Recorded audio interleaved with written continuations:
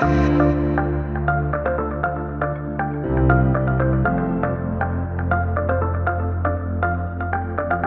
pray together, and we'll also take a moment of brief silent prayer, but where before I lead us, you can pray. So let's pray and let's bow our heads together.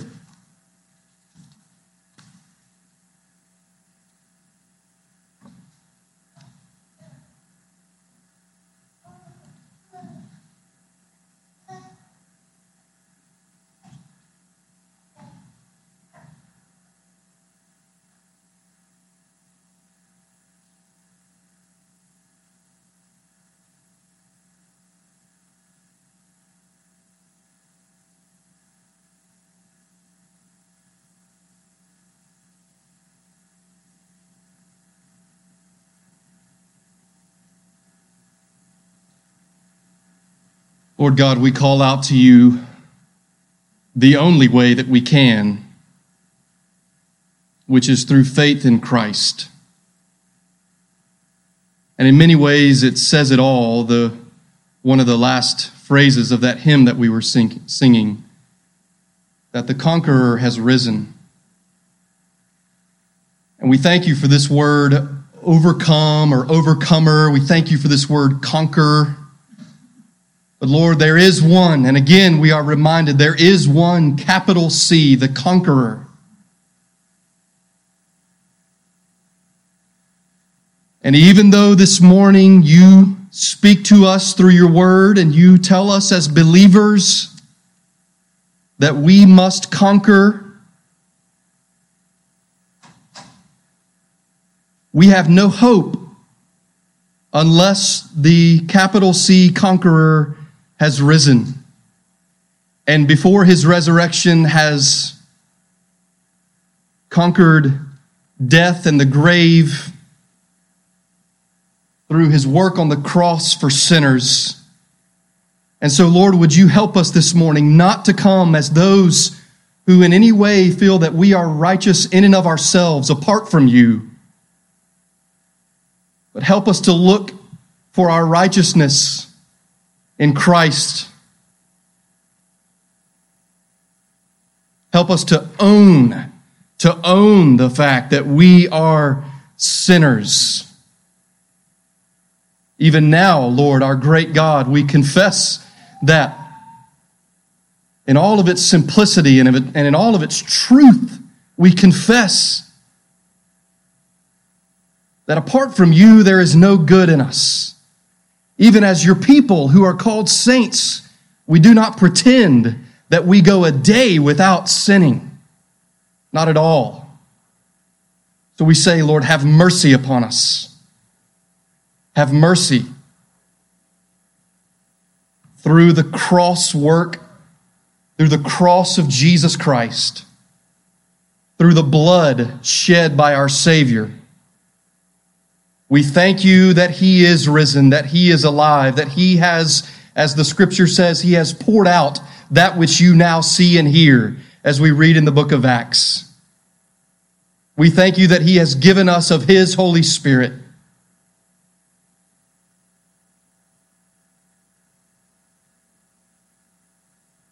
Lord, work among us this morning, certainly beyond anything that I could accomplish or that we could. We pray for your help even now. In Jesus' name, amen. In just a moment, I'm going to have you turn to the book of Revelation again if you're not there. We are going to observe the Lord's Supper today after the sermon. John Newton wrote these words as a poem. In evil long I took delight, unawed by shame or fear. In evil long I took delight, unawed by shame or fear, till a new object struck my sight and stopped my wild career. I saw one hanging on a tree. Listen to these words. I saw one hanging on a tree in agony and blood, who fixed his languid eyes on me as near his cross I stood. Sure, never to my latest breath can I forget that look. It seemed to charge me with his death, though not a word he spoke. My conscience felt and owned the guilt and plunged me in despair. I saw my sins his blood had spilt and helped to nail him there. A second look he gave, which said, I freely all forgive. This blood is for thy ransom paid. I die that thou mayest live. Thus, while his death my sin displays in all its blackest hue, such is the mystery of grace, it seals my pardon too. I wanted to share that with you even before we begin this time of the sermon this morning. Let me invite you, and we will keep in mind that we'll be doing this even as we preach and hear. Let me invite you to turn to Revelation chapters 2 and 3. Revelation chapters 2 through 3. And before we would soon leave this book of Revelation, before we soon leave it,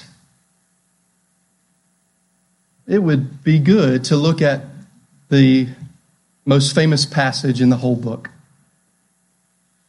The passage, specifically chapters 2 and 3, that is most well known, most familiar in the whole book.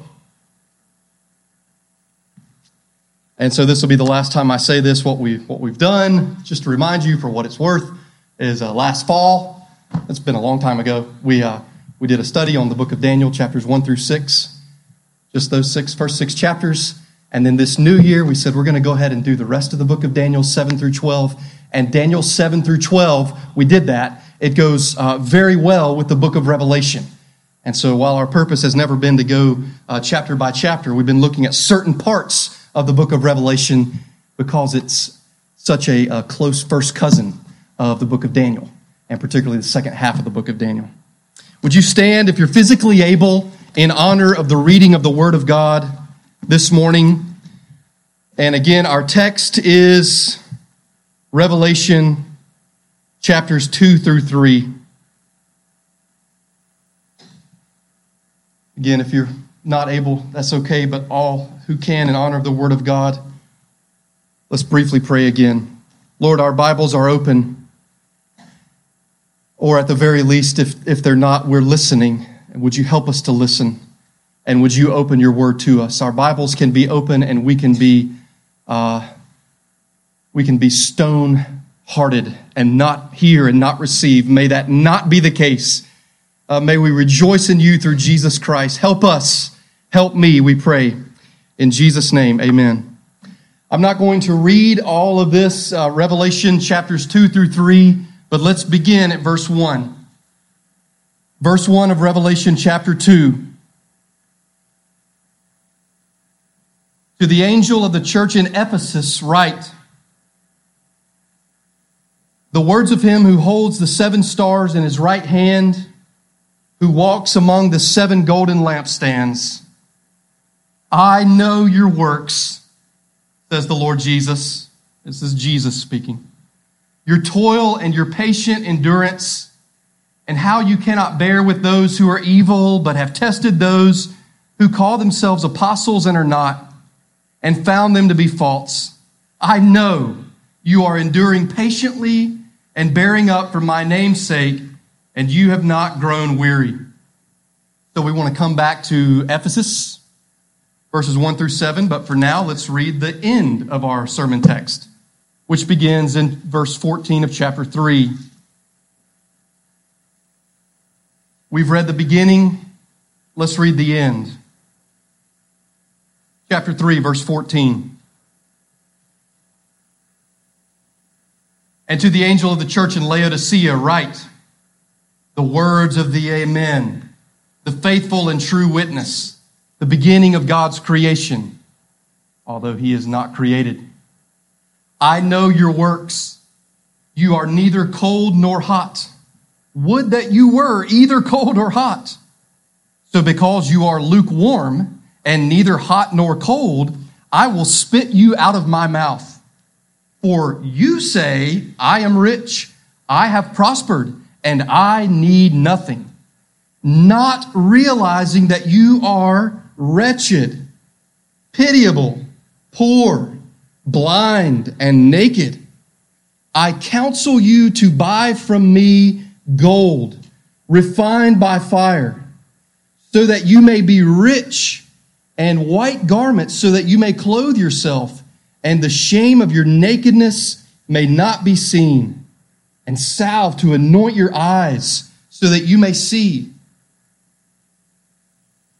Those whom I love, I reprove and discipline. So, did you get that? Verse 19 of chapter 3.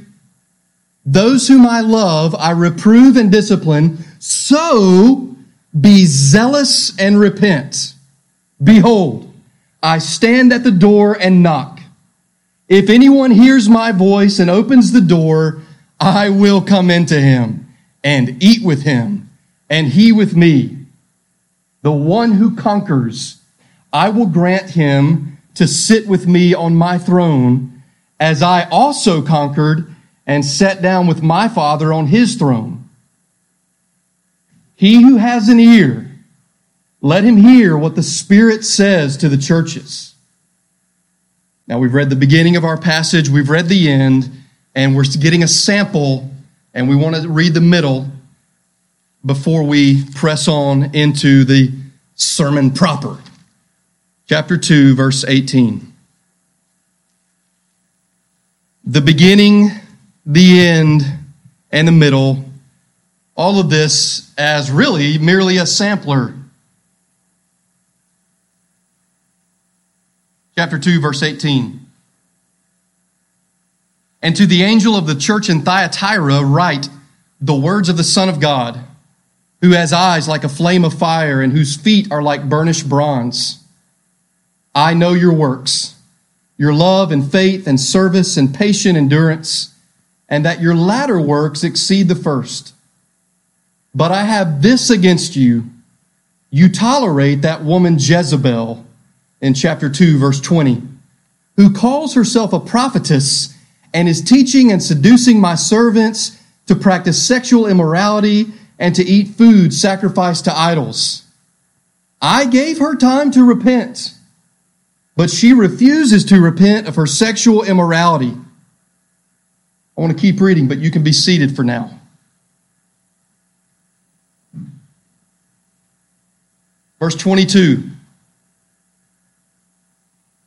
Behold, I will throw her onto a sick bed, and those who commit adultery with her I will throw into great tribulation, unless they repent of her works. The Lord is merciful and kind. Today, he holds out this word, unless they repent of their works. And I will strike her children dead, and all the churches will know that I am he who searches mind and heart, and I will give to each of you according to your works. But to the rest of you in Thyatira, who do not hold this teaching, who have not learned what some call the deep things of Satan, to you I say, I do not lay on you any other burden. Only hold fast what you have until I come. The one who conquers and who keeps my works until the end, to him I will give authority over the nations, and he will rule them with a rod of iron, as when earthen pots are broken in pieces, even as I myself have received authority from my Father, and I will give him the morning star. If you have the ESV, say it out loud with me. Verse 29. He who has an ear, let him hear what the Spirit says to the churches. Amen. This is the word of the Lord. We've read the sample, the end of the section. It does go together, these two chapters, even though there is, of course, a chapter break. It goes together. And we've read the middle, which is Thyatira, because there's 4 churches in chapter 2 and 3 in chapter 3, and we've read a part of the beginning, which is Ephesus. The title this morning of the sermon is this. The title is 7 Letters for 7 Churches. 7 letters for 7 churches. There's a movie, it's very old. I don't know, maybe it's 70 years old. Maybe you've seen it. It's called 7 Brides for 7 Brothers. And My wife's family enjoys some of those really old movies, and so I've been introduced to some of those, not to mention being forced to watch White Christmas every Christmas and things like this while listening to the dub over of the words while the movie's going on. But anyway, this is not 7 brides for 7 brothers. This is 7 letters for 7 churches. 7 letters for 7 churches. Listen to what Jim Hamilton says and think about this. Really, don't answer out loud, but think about how you would answer this. If Jesus were to write a letter to your local church, and obviously I want to say like Crossway, let you think about this, my fellow members. If Jesus were to write a letter to your local church, what do you think he would say? Think of it. The risen Christ himself dictating a message addressing the strengths and weaknesses of your local church, prefaced by a description of some aspect of his own glory, containing important information for the immediate future of the church, and concluded by a promised reward offered to those who heed his word. Wouldn't we want to hear what he has to say to us? And again, of course, without answering out loud, I ask all of you, we're so glad you're here if you're visiting, and maybe I ask you especially who are locked arms in arms with me and with my family. We're so glad to call you our church family. I say again, in the words of Hamilton, if Jesus were to write a letter to Crossway, what do you think he would say? Well, that's interesting. And that's good to think about. There's nothing wrong in thinking about that possibility, that hypothetical. But I will tell you something this morning. Shame on us if we ever look for some kind of direct word from the Lord while all the while ignoring the word that he has given to us. Let me say that again. Shame on us. And let me gently and tenderly say, shame on you if you spend your life or even part of your life looking for some type of maybe mystical, direct word from the Lord when he has given us his sure and perfect word. So what I'm trying to say is, I believe on the authority of the word of God that these 7 letters to these 7 churches have been preserved for us today. So that even while we think about, wow, wouldn't that be nice? Or wouldn't that be interesting? Or wouldn't that be maybe hard to hear what the Lord Jesus Christ would have to say in a letter to Crossway Church of Goldsboro? What's really even better? What's actually even better? And maybe even a more sure word is what we have here. You know, it says over and over again. Look at the text with me. Look at the text. And specifically at verse 7. Verse 7 of chapter 2.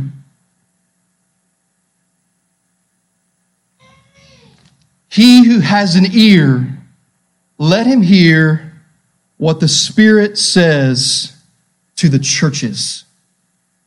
I don't want to make too much of this, but it did not say there, let him hear what the Spirit says to the church. These are, to be sure, these are 7 letters written to 7 specific historical churches back then. Absolutely. Absolutely. There is a historical context. These were real churches with real problems, most of them, and they were given a specific word. But I want you to see this again. Verse 7, he who has an ear, let him hear what the Spirit says to the churches. My desire for you today and for us, don't stop up your ears. Don't in any way intentionally clog your ears, but even pray, even now, pray that God would help you to hear the word of Christ, to see the gospel of Christ. You know, it says it over and over. It's not only in verse 7, but to all 7 churches. It says what? He who has an ear, let him hear what the Spirit says to the churches. Look at verse 3 of chapter 1.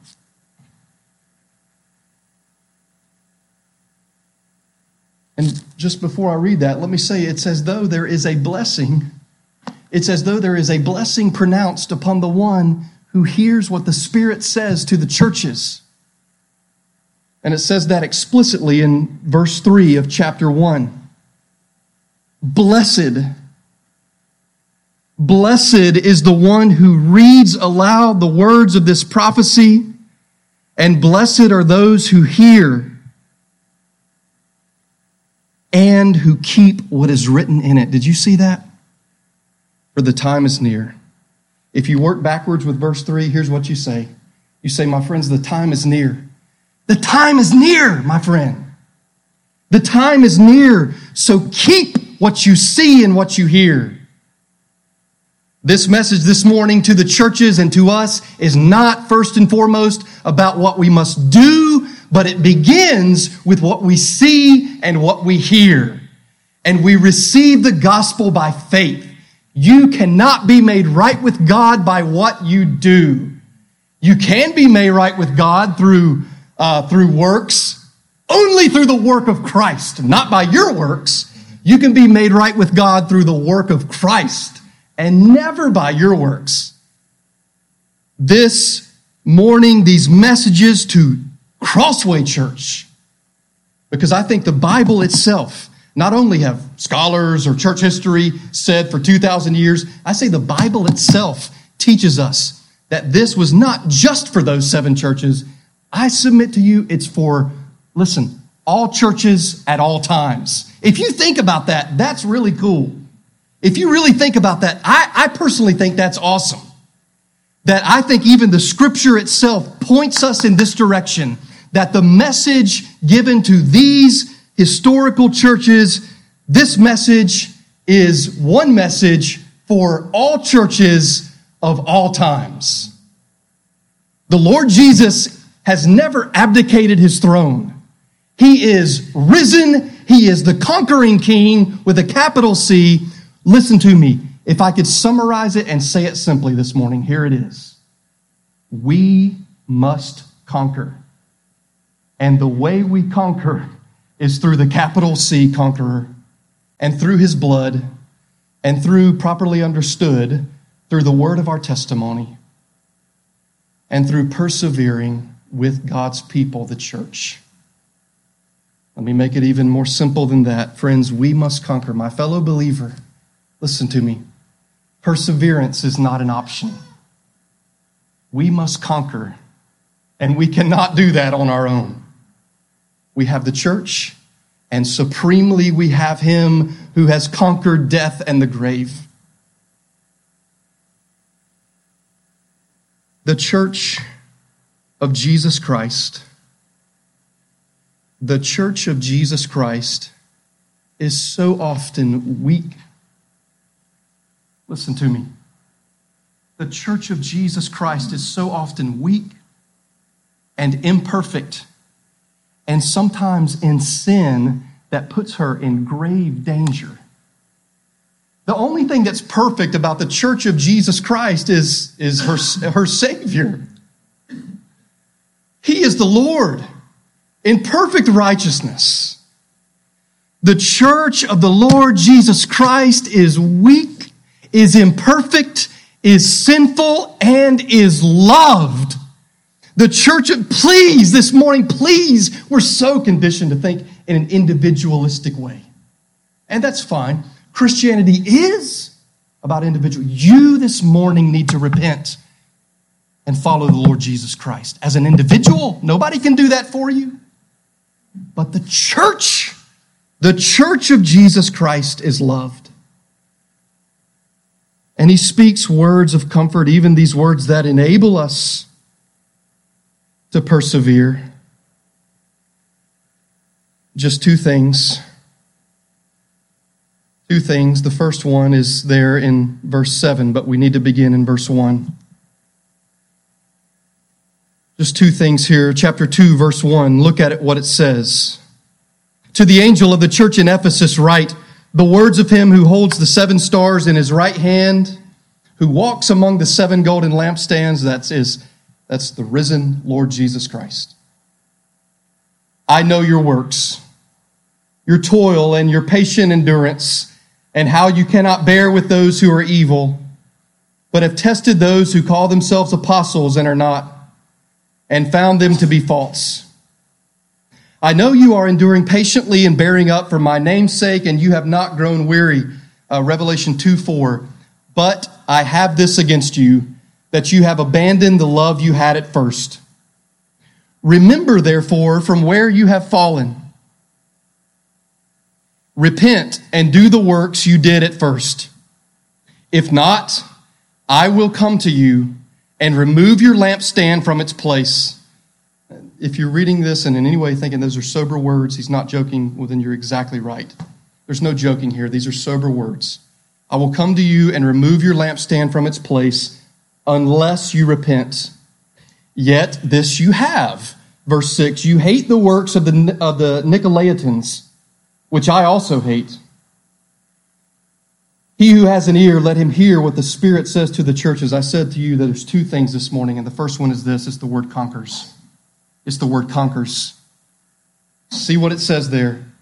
To the one who conquers, I will grant to eat of the tree of life, which is in the paradise of God. Did you see that? Conquers. Or to expand it, to the one who conquers. Let me ask you a question. Is this really important? Is this really important, specifically when it says, to the one who conquers, I will grant to eat of the tree of life, which is in the paradise of God? Is this really important? Maybe he just says this to Ephesus. Ephesus is the first church mentioned among the seven. Maybe he just says this to them. Look at the second half of verse 11. Second half of verse 11, this is the second church. The one who conquers will not be hurt by the second death. Who will not be hurt by the second death? The one who conquers. Please pay close attention to the word. Now we're on the third church, middle of verse 17. To the one who conquers, I will give some of the hidden manna. And I will give him a white stone with a new name written on the stone that no one knows except the one who receives it. Sometimes we can say, well, what does all this mean? And sometimes it means something in a way more simple fashion than we even realize. He's talking about inheriting eternal life. Okay? Is this important? When he says to the one who conquers back in verse 2:7, maybe he just said that to Ephesus. No, we've already seen he didn't just say that to Ephesus. How about Thyatira, which is the last church, the fourth church in chapter 2, verse 26. What does it say? The one who conquers and who keeps my works until the end, to him I will give authority over the nations. Let me look you square in the eye, my fellow believer. If you're here this morning, a professing Christian, there must be, by the grace of God, yes, there must be perseverance and obedience if there is to be final salvation. Listen carefully to what I said. There must be obedience and perseverance in faith. Perseverance in faith and obedience if there is going to be final salvation. So, I've said it before. I want to be crystal clear. We are not made right with God through obedience or through perseverance in faith. Those who are made right with God by his sheer grace and by faith and repentance, those who are truly Christians continue on the path. We fall and we stumble, and dear friend, I don't have to tell you, starting right up here, this church is certainly not perfect. We fall and we stumble, sometimes in a way that befuddles us. What am I doing? Oh, wretched man that I am. Who shall deliver me from this body of death? Thanks be to God through Christ Jesus our Lord. Nevertheless, the truth of this passage and of Scripture, again, is this. Perseverance in faith and obedience are required for final salvation. And let me be quick to say it is all of grace. Don't take my word for it. Look at verse 5 of chapter 3. Look at verse 5 of chapter 3. The one who conquers will be clothed thus in white garments, and I will never blot his name out of the book of life. I will confess his name before my Father and before his angels. And notice also that every time it says conquers, it's right there next to that phrase, he who has an ear, let him hear what the Spirit says to the churches. You know the way that you keep going as a Christian? My fellow Crossway member, you know the way that you stay on the path? This is like from Galatians. This is from the whole Bible. It's actually the same way you started. It's by hearing and receiving with faith and growing in the Spirit and keeping in step with the Spirit. That's why that every time this first heading, what's this first heading? Conquers, to the one who conquers. Every time it's coupled, do you see? It's coupled with he who has an ear, let him hear. You don't keep going all the way to heaven by trying harder. You do the same way that you started, Colossians 1:6 and Colossians 2:6. It's by grace through faith. This is your greatest weapon. This is your greatest weapon. Even if you can't physically hear, is to hear the Word of God, to receive the Word of God, to hear the gospel, to see Jesus Christ. Well, just to round it out, I want you to feel the cumulative force of this. Just to round it out, church number 6, chapter 3, verse 12. What does it say? Well, it says the same thing. It says it in a slightly different way, but it at least begins the same way. To the one who conquers, I will make him a pillar in the temple of my God. Again, it's like, okay, is this weird Revelation talk? No, it's inheriting eternal life. Never shall he go out of it. And I will write on him the name of my God, the name of the city of my God. Here's the deal. Trying to just come back to this simple idea. We must conquer. And what he's doing, I think the main thing he's doing in these 2 chapters is he's making promises to conquerors. He makes promises to the victors. Who makes promises? The risen Lord Jesus Christ. And we know, or we should know, listen, that the greatest promise that he can give us is to give us himself. He doesn't promise us things, although he does, inasmuch as he promises us himself.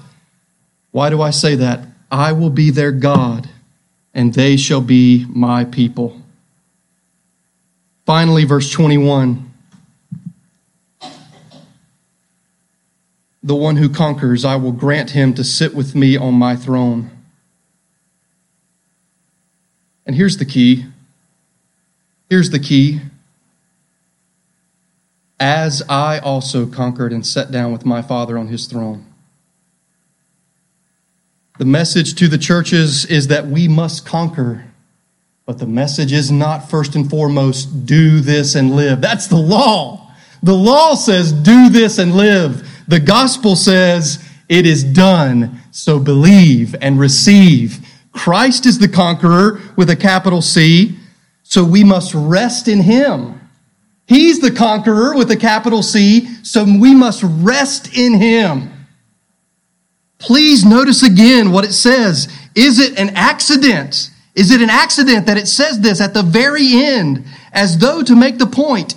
Jesus says, as I also conquered and sat down with my Father on his throne. You know something about this? These churches, there's 7 of them. There's 7 of these, and overall the picture is not good.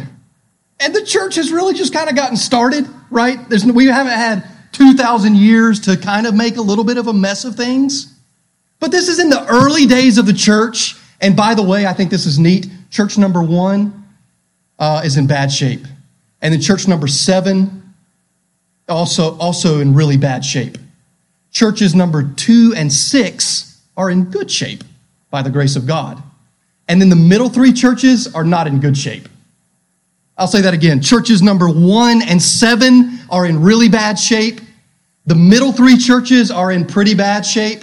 And churches 2 and 6 are the only ones that are doing pretty good. Which is to say, it's actually a weird encouragement, isn't it? It's a weird backdoor type of encouragement. that the church of Jesus Christ, as I said before, is often weak, certainly imperfect, and sometimes not only sinful, but in such grave sin that she is in danger. And so our only hope is 21. As I also conquered and sat down with my Father on his throne. Chapter 12, verse 11. Chapter 12, verse 11.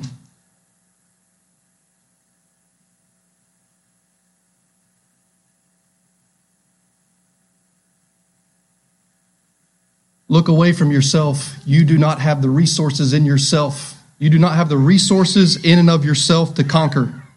You definitely can't pull yourself up by your own bootstraps. You also can't conquer, my beloved brother and sister. Look to Christ. Look to Christ.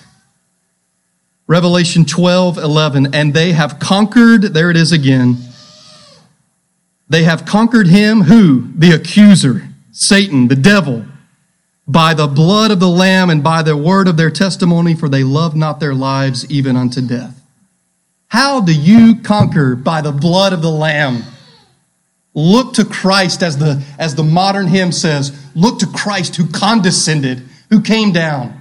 And can I also say this isn't explicitly given in Revelation 2-3? But if you just look at what is it implicitly saying?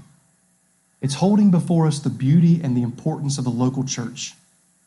The beauty and the importance of the local church. Jesus is not a distant Savior. He's near. He's walking among the lampstands. What are the lampstands? They're the churches. What does it mean that Jesus is walking among them? I love how it's been said before. You know, we live in a society, and we talk about this in our class, a membership class, not to try to browbeat anybody, but it's because, unfortunately, it's true of all of us. We live in a society of low commitment, period. But when it's believers, people who are born again believers, so there's no commitment to the local church, which means there's no vision of the beauty and the importance of the local church. And why do we harp on the local church? Because our focus is Jesus Christ. Our focus is Jesus. And if your focus is Jesus, then you will not only not despise his people, you will love his people. You can't conquer apart from Jesus, who is the conqueror. And you also can't conquer alone. You can't conquer alone. These letters are written not to individuals, but to churches. As it's been said, we as Western individualists, we date everything. And we date the church. And again, my intention is certainly not to browbeat, but is to say that we all look in the mirror, that Jesus says here, he says words of tough discipline sometimes. He says, repent, or else I will come and wipe out your lampstand. Oh, my dear friend, don't date the church. If you're a true believer, love the church, commit yourself to the church. He says to the one who conquers. And in quicker fashion, let me give you the second. And that is to say, as much as I've just said that Jesus loves his people and that the cross is about the church, Christianity is also about the individual. If you're a Christian here this morning, the Lord knows you. He saved you. Listen, Christian, Christ died for you, regardless of your past, current, and future. Dang, you didn't think about that, right? He died for you in light of your future yet to be sins, your present sins, your past sins. I want to encourage you before we move to the table. Listen to me, that the Lord knows you. Now, if you're here this morning and you're not a believer, then the Lord knows you too. John chapter 2 says this, the Lord Jesus knows what is in man. You think you know yourself, but we don't. The Lord knows you. Jesus knew, John chapter 2 says, Jesus knew what was in man. He did not need anybody to tell him, well, this guy, Jesus, let me tell you about this guy, because I've been knowing him for years, and he's, Jesus, no. Jesus knows what is in man. He knows. And that's sweet. On one hand, that's sweet and tender news. Do you hear me? That's good news, because if you're a believer, it's not because of you. It's because he saved you by his sheer grace and mercy through the cross and resurrection of Jesus Christ. but it's also a double-edged sword. And there's so much we could point out here. Let me point this out to you. We're just getting the big picture. Chapter 2, verse 2, I know your works. He says that so often in this 2 chapters. Chapter 2, verse 2, I know your works, your toil and your patient endurance, and how you cannot bear with those who are evil, but you have tested those who call themselves apostles and are not, found them to be false. I know you are enduring patiently and bearing up. Let me just tell you this. In the original, it's just one word. It's just one word. It's very subtle. It's not that big of a deal. Is this important? Is this important? Yeah, it is. Verse 9, I know your tribulation and your poverty, but you are rich. I love you. Verse 13, I know where you dwell, where Satan's throne is. I read that, and at first I think, oh, that's bad. This church is no good. Yet you hold fast my name, and you did not deny my faith. Even what he's saying is you dwell in a very hard place. But I know. The Lord Jesus Christ knows his churches. And I'm just saying, what this is saying even to us today is that the Lord Jesus Christ knows Crossway. And if God would help us to think in an individual way, but also in a corporate way, that we not only think about our lives as individuals, but we think about the church for which Jesus bled and died, the church that he loves. And we think the fact that Jesus knows Crossway. Well, then the next church begins in verse 18, and we're not surprised in verse 19. I know your works, your love and faith and service and patient endurance. And chapter 3, verse 1, in the middle of verse 1, I know your works, I know. And verse 8 of chapter 3, I know your works. This is Philadelphia. This is one of the positive churches. They're not perfect, but he doesn't have anything really negative to say against them, except to keep on, hold on. Verse 15 of chapter 3, I know your works. You see, it's a double-edged sword, don't you? You see, I know. You think you're poor, but you're rich. I know. You think you're rich, but you're poor. Do you see? What would he say to us? It's fine to think about that, but a better answer is to say, what has he said? And in light of what he has said, as the hymn says, what more could he say than to thee he has said? To you who for refuge to Jesus have fled. What does he say to us? He says primarily this. Not only does he say, secondly, as we've seen, I know.